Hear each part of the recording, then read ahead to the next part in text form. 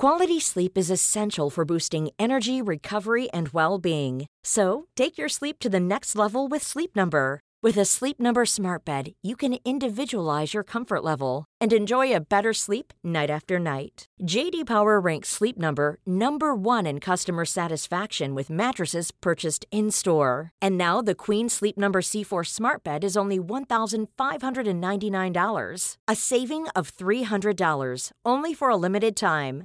For JD Power 2023 award information, visit jdpower.com/awards. Only at Sleep Number stores or sleepnumber.com.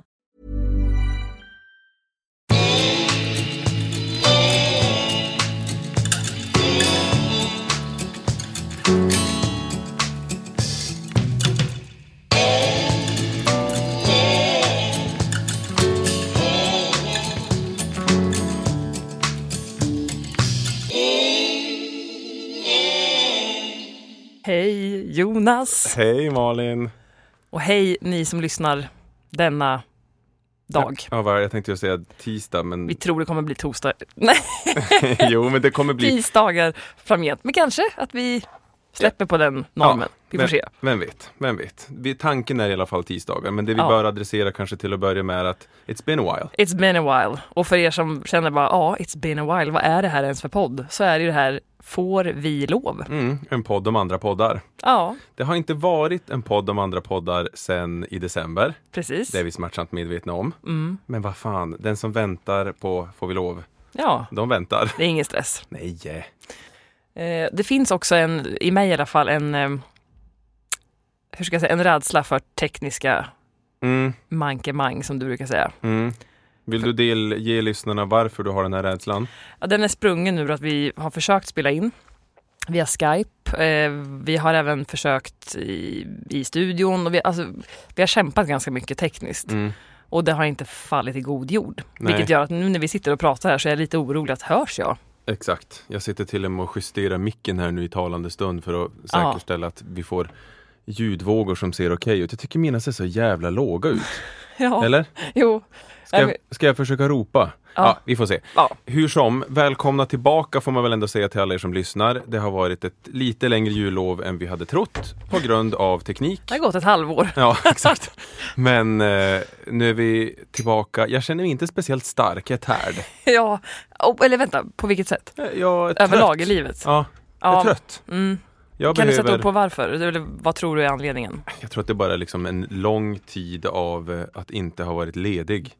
Ska vi till Thailand snart, ja. Ja, men då kanske folk tänker så här, men det har ju precis varit jul, Jonas. Nej, men jag var inte ledig något. Nej. Jag jobbade ju, ja.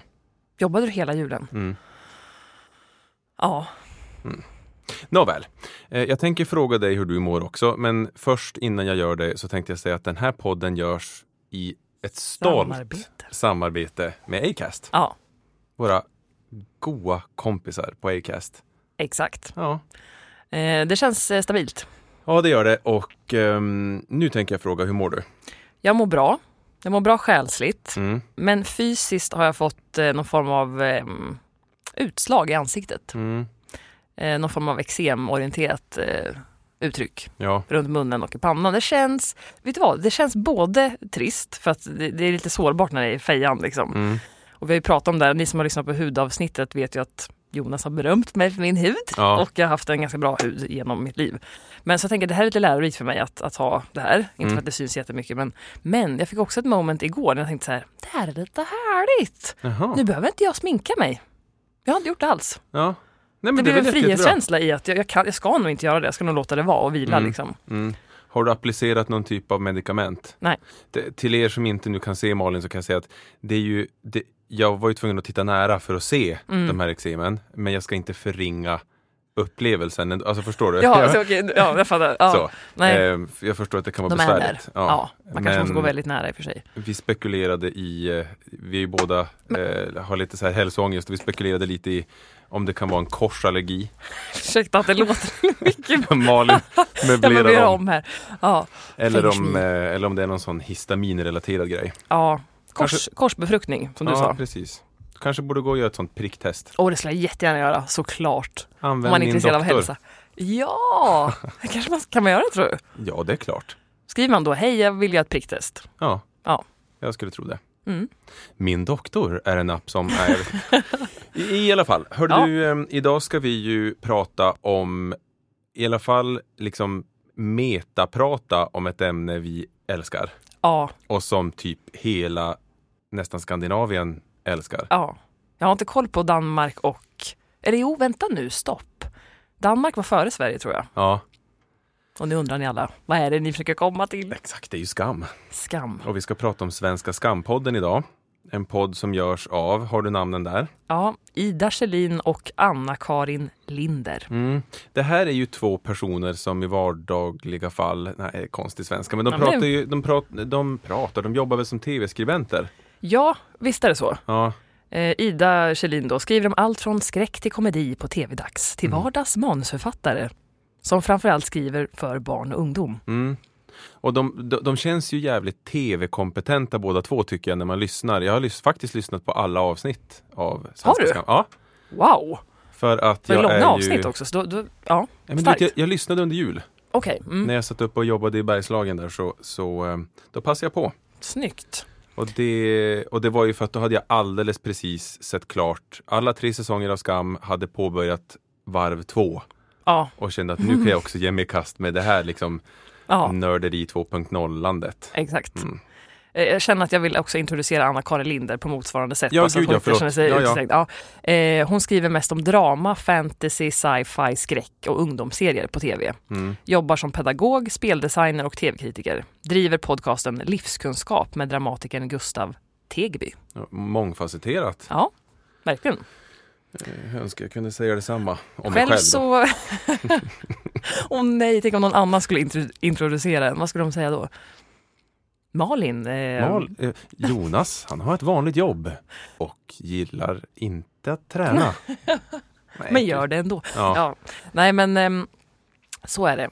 Och själva avsnittet vi valde var nummer 3 av 7 som heter Slåsskamp och tårar. Just det. Och de motsvarar då avsnitten 7-9 av säsong 1. Ja, och här kan man väl då säga bara för att liksom ge er lyssnare premisserna för den här podden. Det här är en podd för riktiga skamnördar. Ja. Det finns... De går ju nämligen igenom liksom avsnitt för avsnitt. Minutiöst. Ja, scen för scen. Ja. Det är en ambitionsnivå som jag hoppas att de orkar hålla i. För att de ska ändå beta av ganska många avsnitt. Ja. Men ja, vi får se. Så precis. Så det är liksom ingenting för... Jag skulle säga att det finns ingen anledning att lyssna på den här podden om du inte har sett på Skam och vill se Skam. Don't do it alltså. Det kommer ju förstöra hela upplevelsen. Ja.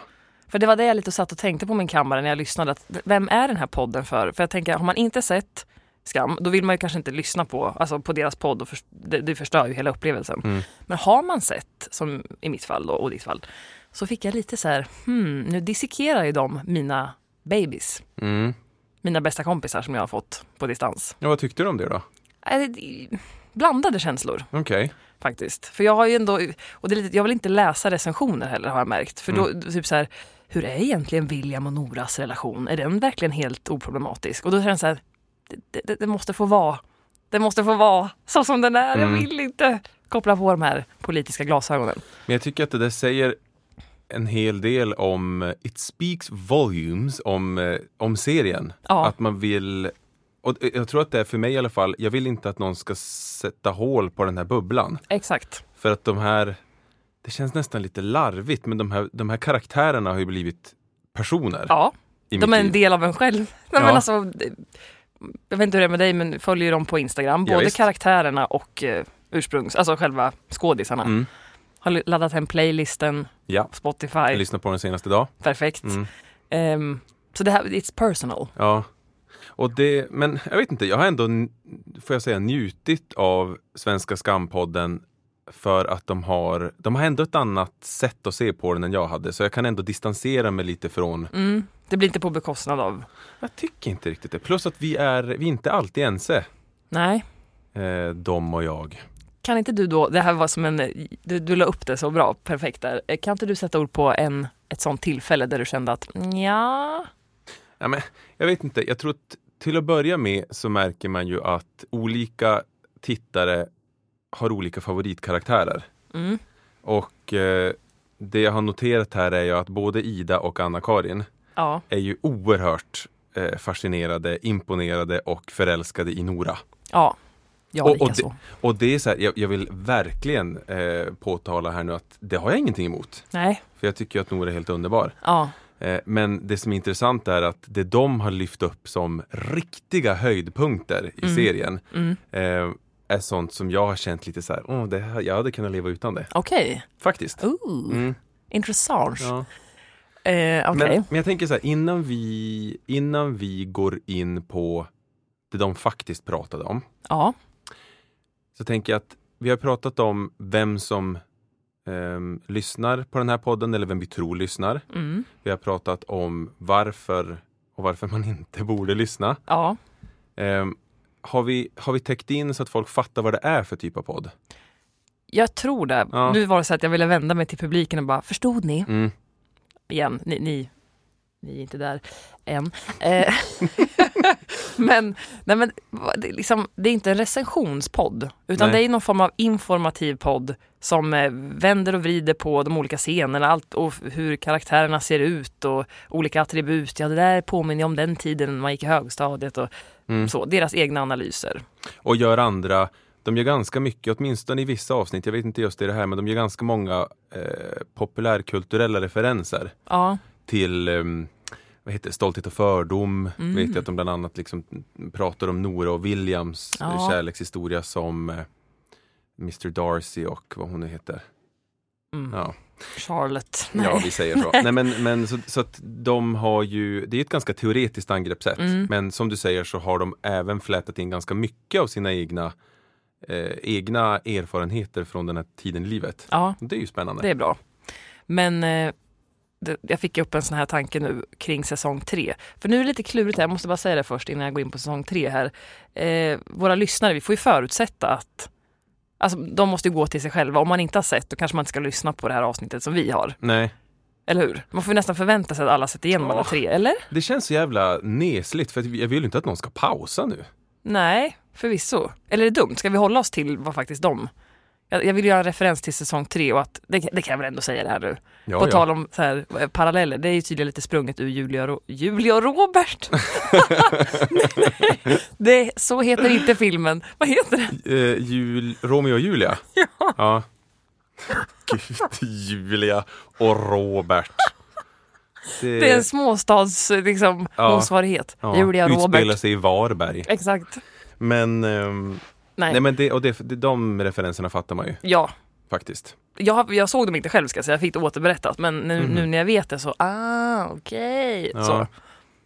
Då kanske det inte är så dumt att tänka sig att det finns kopplingar till Stolthet och fördom. Att det var en medveten tanke. Mycket möjligt. Faktiskt. Jag har inte lagt ihop den ettan med den andra ettan. Nej, så att säga. Inte jag heller. Men hörde du, Skam? Först. Eller alltså Julie Andem heter hon, va, som har gjort serien. You are a fucking genius. I love you. Står I wanna be with you. Okej, ta det lugnt. Nej, men alltså jag vill vara i din sfär. Ja. Kring din hjärna. Ja, det är helt... Jag har aldrig någonsin drabbats av en tv-serie som jag verkligen drabbades av den här. Och jag vet, det finns belackare där ute som kommer bli asirriterade på det här för att man tycker att det är typ som en lång bullen brevfilm. De kan... Men far åt helvete bara. Ja, knip. Eller titta då inte på det och sluta kommentera det. Och sluta besudla min upplevelse av det här. Exakt. Men jag tycker Anita Schulman sa det skitbra i ett avsnitt av Lille Lördag som jag lyssnade på för, det måste väl vara då, typ en månad sedan kanske. Då sa hon att skam är liksom den perfekta bryggan mellan ungdom och vuxenliv. Och det man märker är att, och det kan jag verkligen skriva under på, man har exakt samma problem nu. Ja, absolut. Även om det inte väldigt allmän mänskliga problem. Ja, även om det inte finns någon penetrator-Chris i mitt liv. jag tror inte att inte spontant. Så tycker jag att jag har identifierat mig så otroligt mycket med de här ungdomarna. Kan vi gå in på nu lite osökt vilka man har identifierat sig med? Det kan ha skilt sig också över säsongerna. Ja, för jag märker ju att Ida och Anna-Karin, de har ju verkligen tagit Nora i hand. Det känns, utan att de tror jag har uttalat det så känns det som att hon är deras spirit animal. Ja. Och det kan jag verkligen förstå.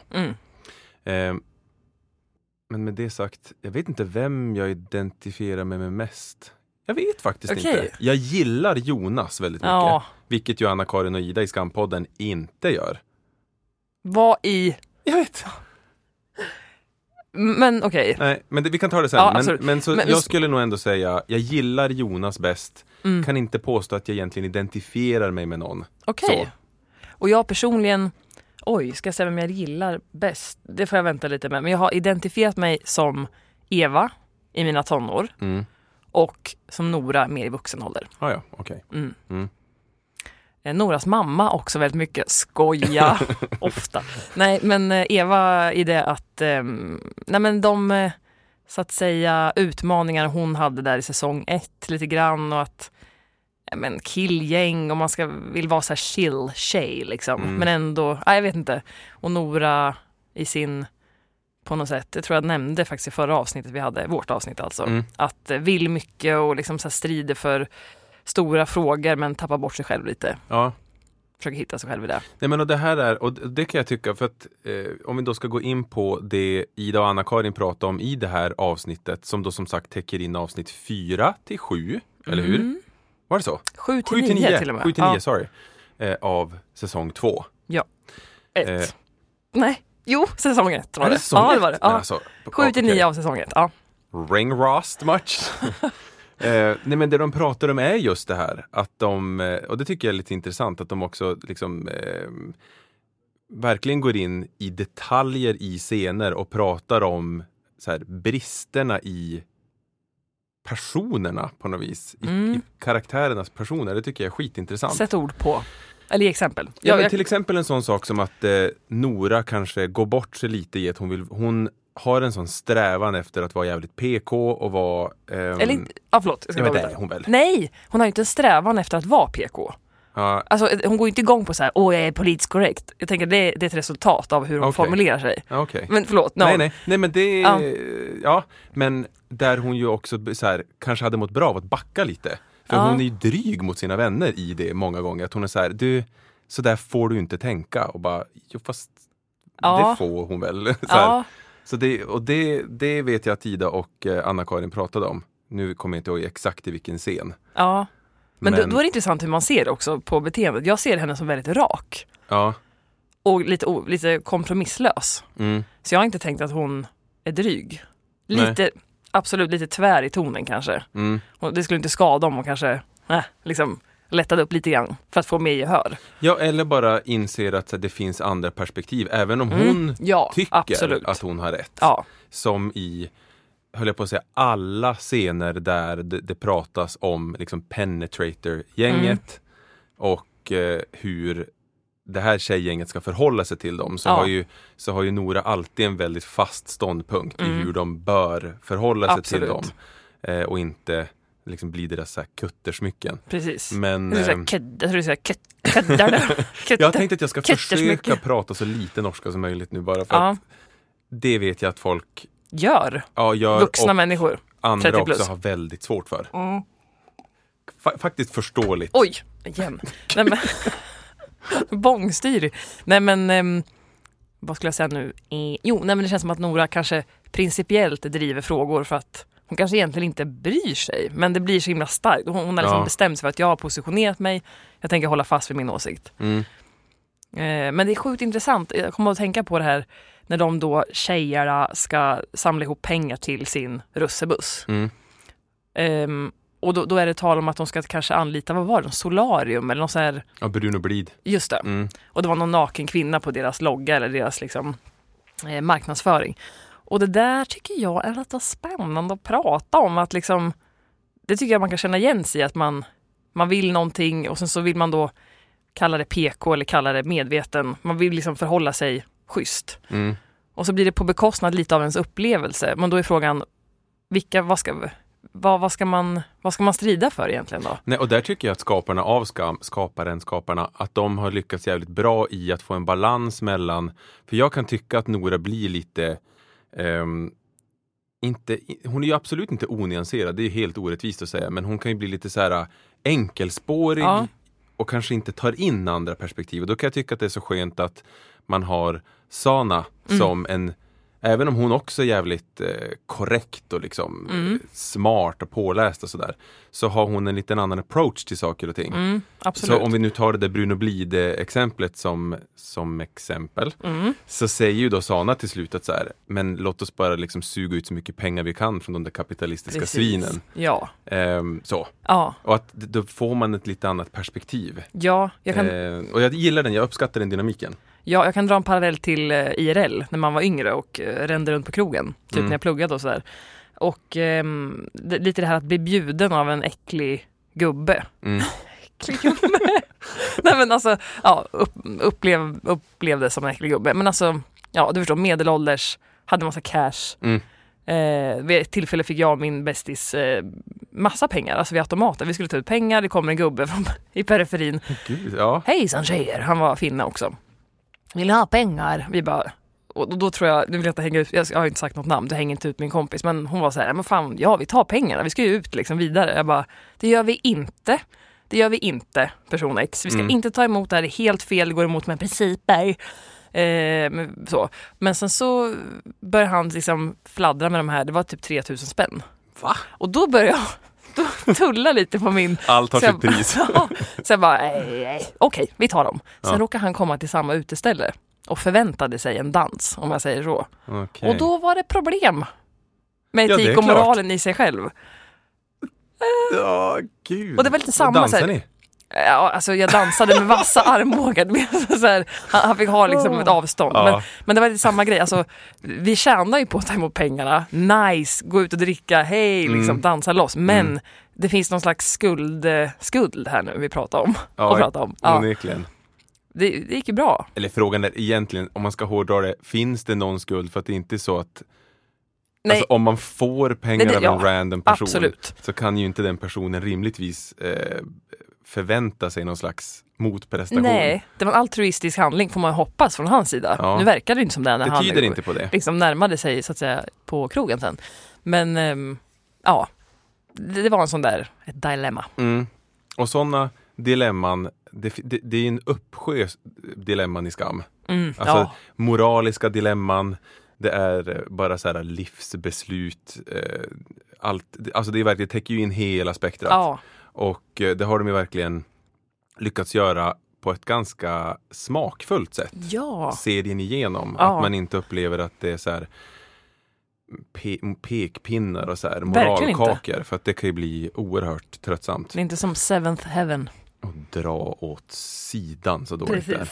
Men du, vet du att jag tänkte på det här med... Jag tänkte bara att jag skulle gå in på en specifik scen som Anna-Karin och Ida pratade väldigt, väldigt mycket om och länge om, och som jag också märkte att de älskade. Jag vet inte, vi ska se här om jag kan se i mina anteckningar. Hatallians. Nej, där är det inte. Men det är ju den här scenen med... Jo, här är det. Jag har det. Berätta. Avsnitt 8, säsong 1. Då inträffar ju en scen som för många Skam-tittare är liksom den mest ikoniska scenen typ. Kan du gissa vilken det är? Jag har byggt upp det. Nej. Det är Noras avspisning, säger man så? Hysning, spisning. Någonting med utskällning typ. Av William. Ja, på skolgården. Ja, och det här är ju så intressant. Ida och Anna-Karin, ja, men som de gillade den scenen. Quality sleep is essential for boosting energy, recovery, and well-being. So, take your sleep to the next level with Sleep Number. With a Sleep Number smart bed, you can individualize your comfort level and enjoy a better sleep night after night. JD Power ranks Sleep Number #1 in customer satisfaction with mattresses purchased in-store. And now the Queen Sleep Number C4 smart bed is only $1,599, a saving of $300, only for a limited time. For JD Power 2023 award information, visit jdpower.com/awards. Only at Sleep Number stores or sleepnumber.com. botten. Ja. Alltså de gick, alltså jag har faktiskt till och med skrivit att så här, Skampoddarna älskar det här. Ja. Och här, bara för att ge det här då lite så här nyans. Ja. Jag tycker inte om den scenen. Ska vi berätta för lyssnarna så att de är med på... Jag tänker om någon mot all förmodan skulle ha glömt bort det här då. Tjejgänget, inklusive Nora. Eva och Nora tror jag det var bara. Var det bara? Ja, jag tror att det var någonting med att Eva var ledsen. Nora skulle muntra upp henne med en bibellåt. Var det den scenen? Jag trodde det var när Vilde, du vet, träffar William och så har de tjejgänget bakom sig. Nej, inte den. Okej, då missuppfattar jag till och med. Vad bra att vi benar i det. Ja. Okej. Nora och Eva lyssnar på en låt. Exakt. En lite pinig låt. Så här Justin Bieber-låt. Och så kommer William fram och ska vara lite härlig och flörtig. Ja. Och utan att gå in på för mycket detalj, Nora drar igång en jäkla svada om så här, hon säger massa grejer till William. Ja. Eller Wilhelm som hon kallar honom. Just det. Jag tycker bara att det blir lite så här... den känns lite konstlad. Och jag känner inte att... Ja, jag vet inte. Det här är inte min scen. Nej. Känner jag. Nej, jag har inte... Jag känner ingenting för den. Varför gör jag inte det? Jag känner ingenting. Om man jämför med många andra scener. Men jag är faktiskt beredd att instämma. Jag tyckte att det var... Ja, det var en scen. Ja, men för jag tycker att så här... Till skillnad från många andra delar av serien som jag tycker har helt rätt, så här, helt, vad ska man säga, trovärdig tonalitet i hur de pratar med varandra. Så upplever jag det här som ganska så här, typiskt tv-serieinnehåll där någon person har en så här nästan, det är en sån perfekt monolog att man känner att det blir lite så här, det där hade ingen någonsin kommit på. Nej, jag vet. Nej. Och därför blir det inte trovärdigt, så då rycks jag ur den här fantasin av att det är på riktigt. Ja. Vilket kanske är sunt på ett sätt. Men en annan scen, om man bara får säga en favoritscen för mig, så är det ju faktiskt när Nora och William är hemma hos honom. Festen, alla har gått hem från festen. Är det i det här? Det är säsong 2 i och för sig. Ja, okej. Får jag prata på det här sättet? Får jag väl? Får. Men jag tänkte bara så här, det blir lite om vi ska prata utifrån... ja, i och för sig. 7, 8, 9. Ja. Men, ja. Kör. Okej. William har haft fest, alla har gått hem, Nora är kvar och spelar gitarr. Fy fan vad mysigt. Ja. Den var väldigt god. Jag satt och smålog för mig själv. Det var så här fånigt leende och bara kände att I'm a love. Ja. Ja, det är... ja. Starkt. Ja, den var stark. Den var jättebra. Ja. Plus hon sjunger sjukt bra. Ja, verkligen. Nej, men tillbaks till säsong 1. Nej, men det var bara så här en scen som jag tycker var bara lite... Ja. En sån throwaway scene för mig. Okej. Ja, och jag har uppenbarligen inte tänkt på den så mycket. Den liksom betyder inte så mycket. Nej. För mig. Men har du några, om man tänker utifrån de här avsnitten som Skampoddarna pratade om, 7, 8, 9? Jag ska vara ärlig och säga att jag vet liksom inte riktigt vilka avsnitt det är. Nej. Jag kan liksom inte sätta fingret på just 7, 8, 9 så här i sittande talande stund. Okej. Nej, men för att det finns ju ett par grejer som de har gjort så här touch, vad säger man? Att de har gjort liksom nedslag i. Ja.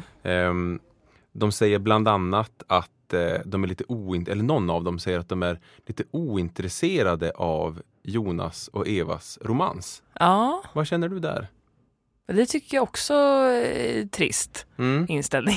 Nej, men jag tycker allt är intressant på olika sätt såklart. Det kanske, men jag håller väl med om att Jonas och Eva-historien är väl kanske inte... Nej, men den känns ganska normal. Eller så här, lite Svensson tråkig och andra ord som är tråkiga. Inte så extravagant. Nej, exakt. Men vad säger du? Jag håller med, och jag tycker att det samtidigt finns något jäkligt fint i att den inte är så inom citationstecken speciell. Jag tycker att det är något fint i att den är som jag tänker mig att en tonårsromans oftast är. Ja. Utan att gå in för mycket på de andra 2 säsongerna, så de är ju mycket mer vad ska man säga, där ingår det ju moment som är lite mindre vanliga, får man säga så? Ja, men det kan man väl säga. Ja. Och på något sätt så kan jag väl ändå känna att Evas och Jonas story är mer äkta. Det finns ju några scener som jag tycker är helt ljuvliga. Jag vet att Skampoddarna sa någonting om att de inte uppskattade, vilket jag respekterar till 100%, att de inte uppskattar hela grejen med att så här, tjejer åker iväg och tittar på när killar gör grejer. Just det. Vad var de hade kollat på då? Skate? Ja. Och det finns ju en scen i något av de här avsnitten där Eva åker och kollar på när Jonas åker skateboard. För att de måste prata, för att det har ju hänt grejer, om vi säger så. Ja. Eva har ju hånglat med Penetrator Chris och Jonas har fått reda på det, och det är liksom, det är ju typ slut. Och den scenen är så jävla fin, tycker jag. Och det var, så här, det var också en grej som Skampoddarna bara snark. Ja, men gud, jag håller inte med om någonting. Nej, alltså, men det var intressant. Jag tycker inte att det är problematiskt alls att killar gör någonting. Och kanske för att jag inte har upplevt mig på det sättet suttit... Alltså så här, förstår man, jag har inte varit passiv, upplever jag, i de aktiviteterna när jag växte upp. Sen kanske inte jag stod på skateboarden längst fram, men jag har ändå varit i rörelse kring då de här killgängen som jag växte upp med. Och men, som ett exempel på det, när vi spelade brännboll. När vi spelade brännboll, då skrek de backa, det är Malins tur. Alltså så varvade jag. Det här är ingen hybris. Men jag vill bara säga, det är liksom vittnar lite om att jag har inte på det sättet haft varit... Bara så här observatör. Nej, precis. För grejen med mig är att... Sen förstår jag ju. Jag förstår vad de menar. Men, gud ja. Alltså, i teorin fattar man ju det helt och hållet. Ja. Jag har ingen erfarenhet av att ha blivit kollad på överhuvudtaget. Eller att jag har åkt iväg och kollat på någon annan. Alltså, och i mångt och mycket måste jag ju säga att hela den här bilden av vad tonåren är eller kan vara som porträtteras i Skam. Ja. Jag hade inte det. Alltså den här tonårslivsstilen som de har, den påminner inte på något sätt om hur det var för mig att vara tonåring. Nej. Men med det sagt så kan jag ändå känna enorm igenkänning. Ja, men det är någonting, och det är intressant, vad är det man känner igen sig? Det måste ju vara tankar, känslor, även om man inte liksom gjorde just det de gjorde, men att man, jag vet inte, det är på insidan känns. Ja, och att det känns som om det är så äkta på något vis. Ja. Och som jag var inne på lite tidigare, att det känns som att de problemen de har är de problemen jag har nu. Ja, men absolut. Även om man kanske har adderat lite så här komplexitet och lite fler parametrar i sitt vuxna liv, så känns det typ som om det är sånt här som besvärar en. Och än idag. Uppenbarligen kan ju en 60-åring liksom titta på det här. Jag har bevis för det, men jag vet for sure. Tycker att det är extremt tilltalande att titta på också. Jag pratade med några kollegor igår som är typ 40-årsåldern. Ja. Och de var också så här. Det är ju helt underbart. Over heels in love. Och någonstans, om man bara kort ska analysera, kort behöver inte vara, men om man ska analysera vad är det som gör det så himla äkta, så tänker jag på att det är ju unikt så tillvida att det är långa klipp, det är konstpauser, det påminner mycket mer om en verklig dialog där man inte har ett manus i huvudet och bara det är inte regisserat ju när man sitter så här. Och inte heller känns det som det är i Skam. Alltså det är så jävla trovärdigt. Och minspel, alltså det subtila.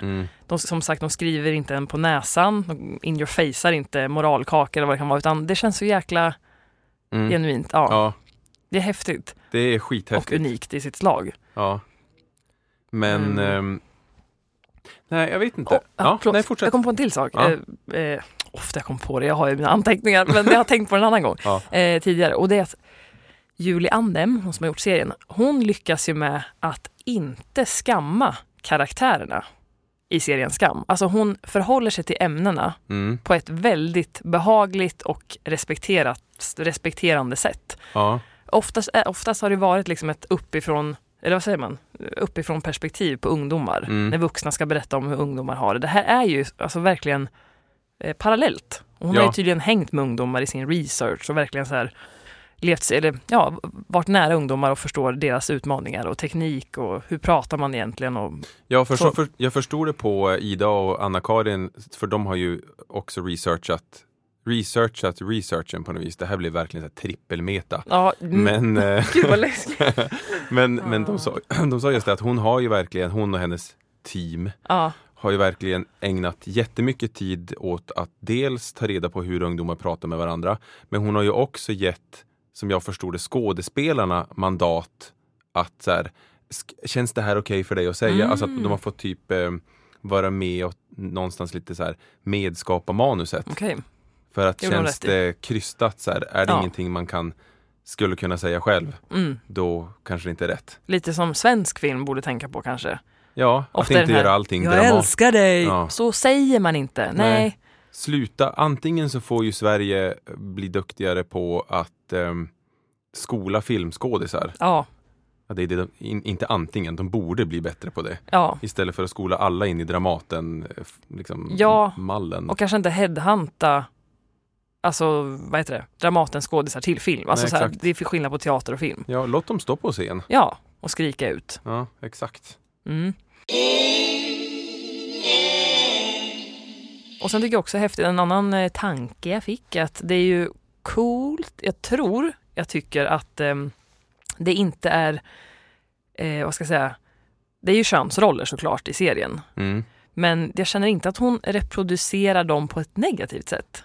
På ett sätt. Hon speglar ju hur det är att vara tjej och vara kille och vara gay och inte gay. Och jag tycker hon lyckas att inte liksom så här cementera en roll som är jävligt otacksam och som man helst skulle vilja slippa på ett sätt. Ja, tror jag tycker. Jag tror att jag håller med dig om det. Men vänta, jag måste bara känna efter. Vänta. Jo, det är ju för att de absolut flesta i serien har ju väldigt traditionella könsroller ändå. Ja.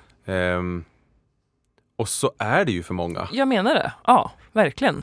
Och därför så blir det ju, jag vet inte, jag har inte tänkt den här tanken innan, men nej, jag håller nog med. Det känns lite som att det inte heller krystat, liksom producerat så att man, jag vet inte vart jag är på väg. Jo, det är inte så, precis. Ibland vill man ju faktiskt bearbeta en tanke innan. Men, så här, men en sak jag kommer att tänka på som, poddskaparna då, för Svenska Skampodden de sa någonting i förbifarten om att karaktären Vilde är blåst.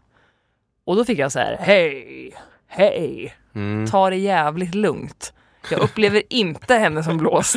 Hon är ju ett geni, alltså i smyg. Alltså hon har ju koll på grejerna. Ja, alltså både och känner jag. För alltså, hon är ju, jag kan tycka att hon är inte blåst, tycker inte jag. Däremot kanske lite naiv i vissa avseenden, och det är ju inte alls samma sak. Nej, och sen är ju frågan, det som är så jäkla spännande med den här serien, att det är så komplext. Ja. För följer man Vilde längs vägen då liksom, och ser de andra säsongerna, så förstår man att hon är ju absolut inte ute och cyklar. Hon har ju ganska bra koll, men sen kanske hon tweakar sitt eget beteende utifrån hennes roll liksom, som hon spelar i det här gänget. Ja, och grejen är att när det gäller just henne, om man då tittar på så här, i första säsongen, så är det ju väldigt mycket russebuss relaterat med Vilde.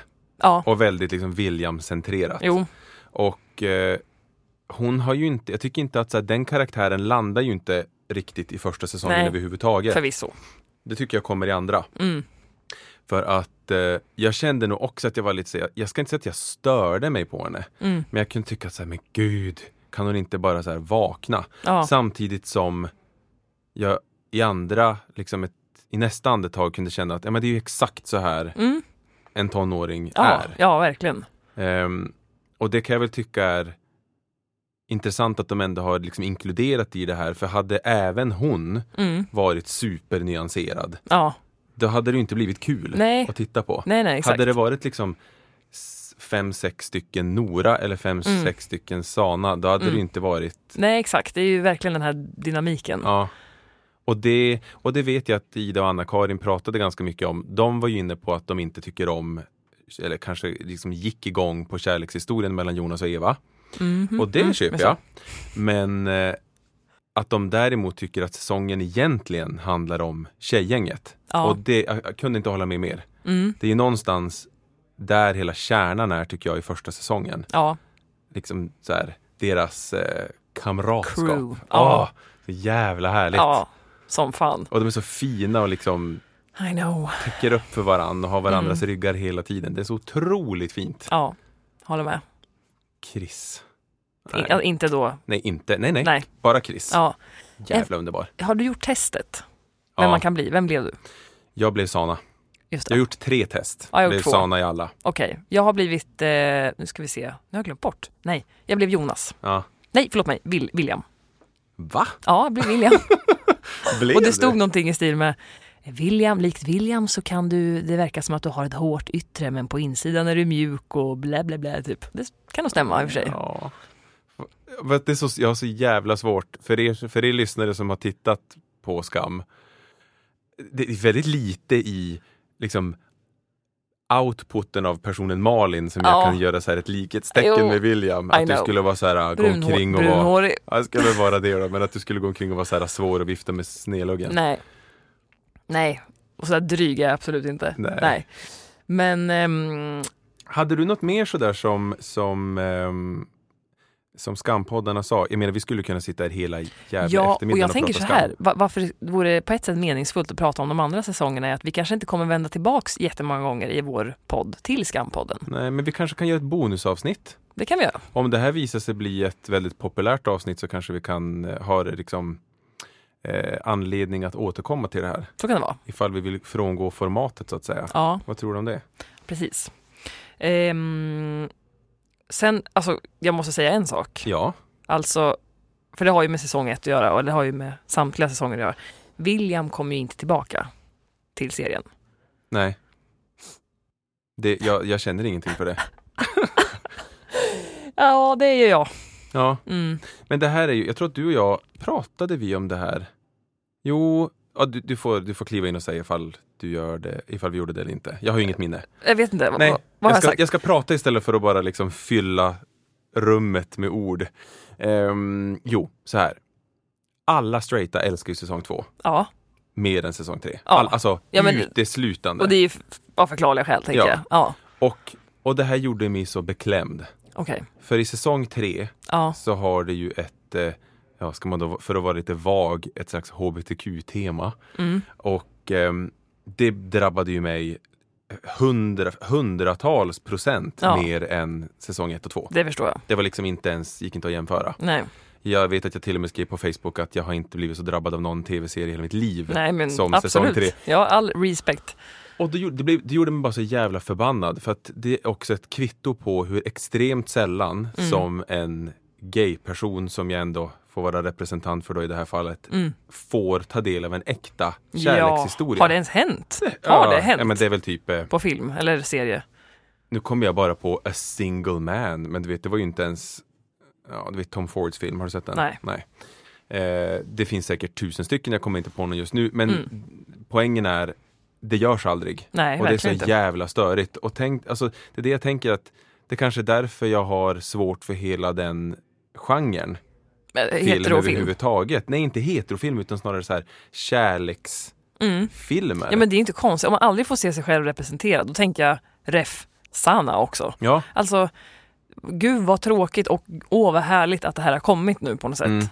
Jag hoppas att många filmmakers blir inspirerade och att man breddar sitt urval. Exakt, repertoaren. Ja. Men, och nu vill jag också säga, jag förstår, jag är en vit man, så att det är inte så att jag inte representeras i tv eller film så. I övrigt, nej, så sett. Nej, men, det finns en jävla överrepresentation av det, så jag ska inte liksom låta allt för kränkt av det här. För att det liksom, om jag då tar ett steg utanför mig själv och tänker på hur kanske svarta personer, icke-binära, vet. Jo, det finns ju grader av helvetet liksom. Ja. Så. Men nej, men jag köper det rakt av. Tack Malin. No shit. Men hörni, alltså jag tänker lite att vad härligt att ni lyssnar och att ni fortfarande lyssnar. Ja, det är härligt att vara tillbaka. Ja, och Skam, alltså please, säsong 4. Det är bara att liksom jobba nu för fan. Jag kan inte, alltså och som du sa tidigare, jag har också sett om avsnitt. Ja. Och säsonger alltså. För att det är så bra och jag blir galen. Och här ska jag faktiskt säga, har du lyssnat på alla Svenska Skampodds avsnitt? Ett avsnitt. Okej. Jag har lyssnat på samtliga. Jag vill säga till Ida och Anna-Karin, jag tycker ändå ni är grymt duktiga. Alltså det är väldigt så här, det är supernördigt och teoretiskt. Och för de som också är populärkulturellt bevandrade så är det ju en fröjd, såklart. Och vad skulle jag nu säga? Jo, att när jag har tittat om på Skam så har jag haft lite nytta av Skampoddarnas vad ska man säga, fynd eller spaningar. Kan du njuta av det då? Eller blir du väldigt bara så observant och letar efter? Eller kan det vara... Ja, både och får jag väl ändå säga. För jag blir mer observant för att de har identifierat grejer som jag inte har tänkt på. Ja. Det är kul. Ja, tyvärr, alltså, jag sa ju tidigare då i det här avsnittet nu vi pratar att jag gillar på ett sätt inte att läsa recensioner. För jag gjorde det en gång med den här filmen En oväntad vänskap. Kommer du ihåg den? Ja. En fransk film. Och så läste jag, det var en person på Nöjesguiden som hade skrivit en recension. Och den personen ditchade rejält. Och jag tyckte att den var så bra. Jag hade sett den först alltså och tyckte den var jättebra. Och så läste jag recensionen och kunde väl på ett sätt se lite det perspektivet som personen som skrev recensionen hade. Men blev så jävla... Det var en downer. Och då när en extern människa, vad ska det annars vara? Men en person i min närhet bara, ska man se den här filmen? Då sa jag bara, ja, alltså, då var jag liksom präglad av den här recensionen. Och det var, nej. Det gillade jag inte. För jag tyckte, min äkta känsla var ju, vilken god film. Den här var härlig. Vad känner du inför recensioner? Och att... jag tänkte att jag skulle försöka hålla det till Skam då, för jag har ju läst massor om det. Och ja, på sätt och vis så kanske jag nu med tiden har dragits längre ifrån den här nästan konstiga fantasivärlden jag byggde upp. Alltså det blev så jävla äckligt för mig så jag tänkte på de här karaktärerna hela dagarna. Jag håller med. Det var levde och andades. Ja. Och jag hade liksom, du och jag smsade massor, jag smsade med andra kompisar och bara så här gick loss och grät i efterhand åt sånt jag hade tittat på. Och så fort jag tänkte på det började jag gråta. Eller log, lite så här psycho. Exakt. På jobbet. Så jag kan väl ändå känna att så här, det finns väl ett mått av, det finns väl något sunt i att jag har kanske fått ta ett steg tillbaka i takt med att jag nu har läst mer om det och fått lite distans. Jag vet inte. Det är bra. Men fy fan vad bra det är. Ja, det är helt underbart. Så har ni nu inte sett Skam så bara kör. Ja. Och har ni sett Skam och vill grotta ner ännu mer i det här, ge Skampodden en chans. Ja, absolut. Jag tycker att det är väl värt. Det är långa avsnitt så att det är sånt som man kan ha så här på långpromenader. Precis. Eller jag vet jag, typ när man ska gå och lägga sig. Någonting som tar lång tid. Exakt. Kanske när man tar ett bad. Diskar. Ja, hörni. Härligt. Nu rundar vi av. Ja, tack för er uppmärksamhet och missa oss inte nästa gång. Precis. Då ska vi prata om, vad då? Jag vet inte. Det återstår att se. Ja, en bubblare. Ja, men jag vill också tacka för ert tålamod. Ja, absolut. Och sen som sagt, framgent, det kanske blir lite, vi får se. Vi ska försöka få till det här. Ja, vi har ju ett liv utanför. Det har ju varit lite si och så med tekniken. Men vi ska försöka lösa det här så att vi kan presentera matnyttigt content till er med viss frekvens. Jättebra. Vi säger så nu. Ha det gott, ta hand om er så hörs vi snart igen. Yes. Puss och god. Puss. Hej.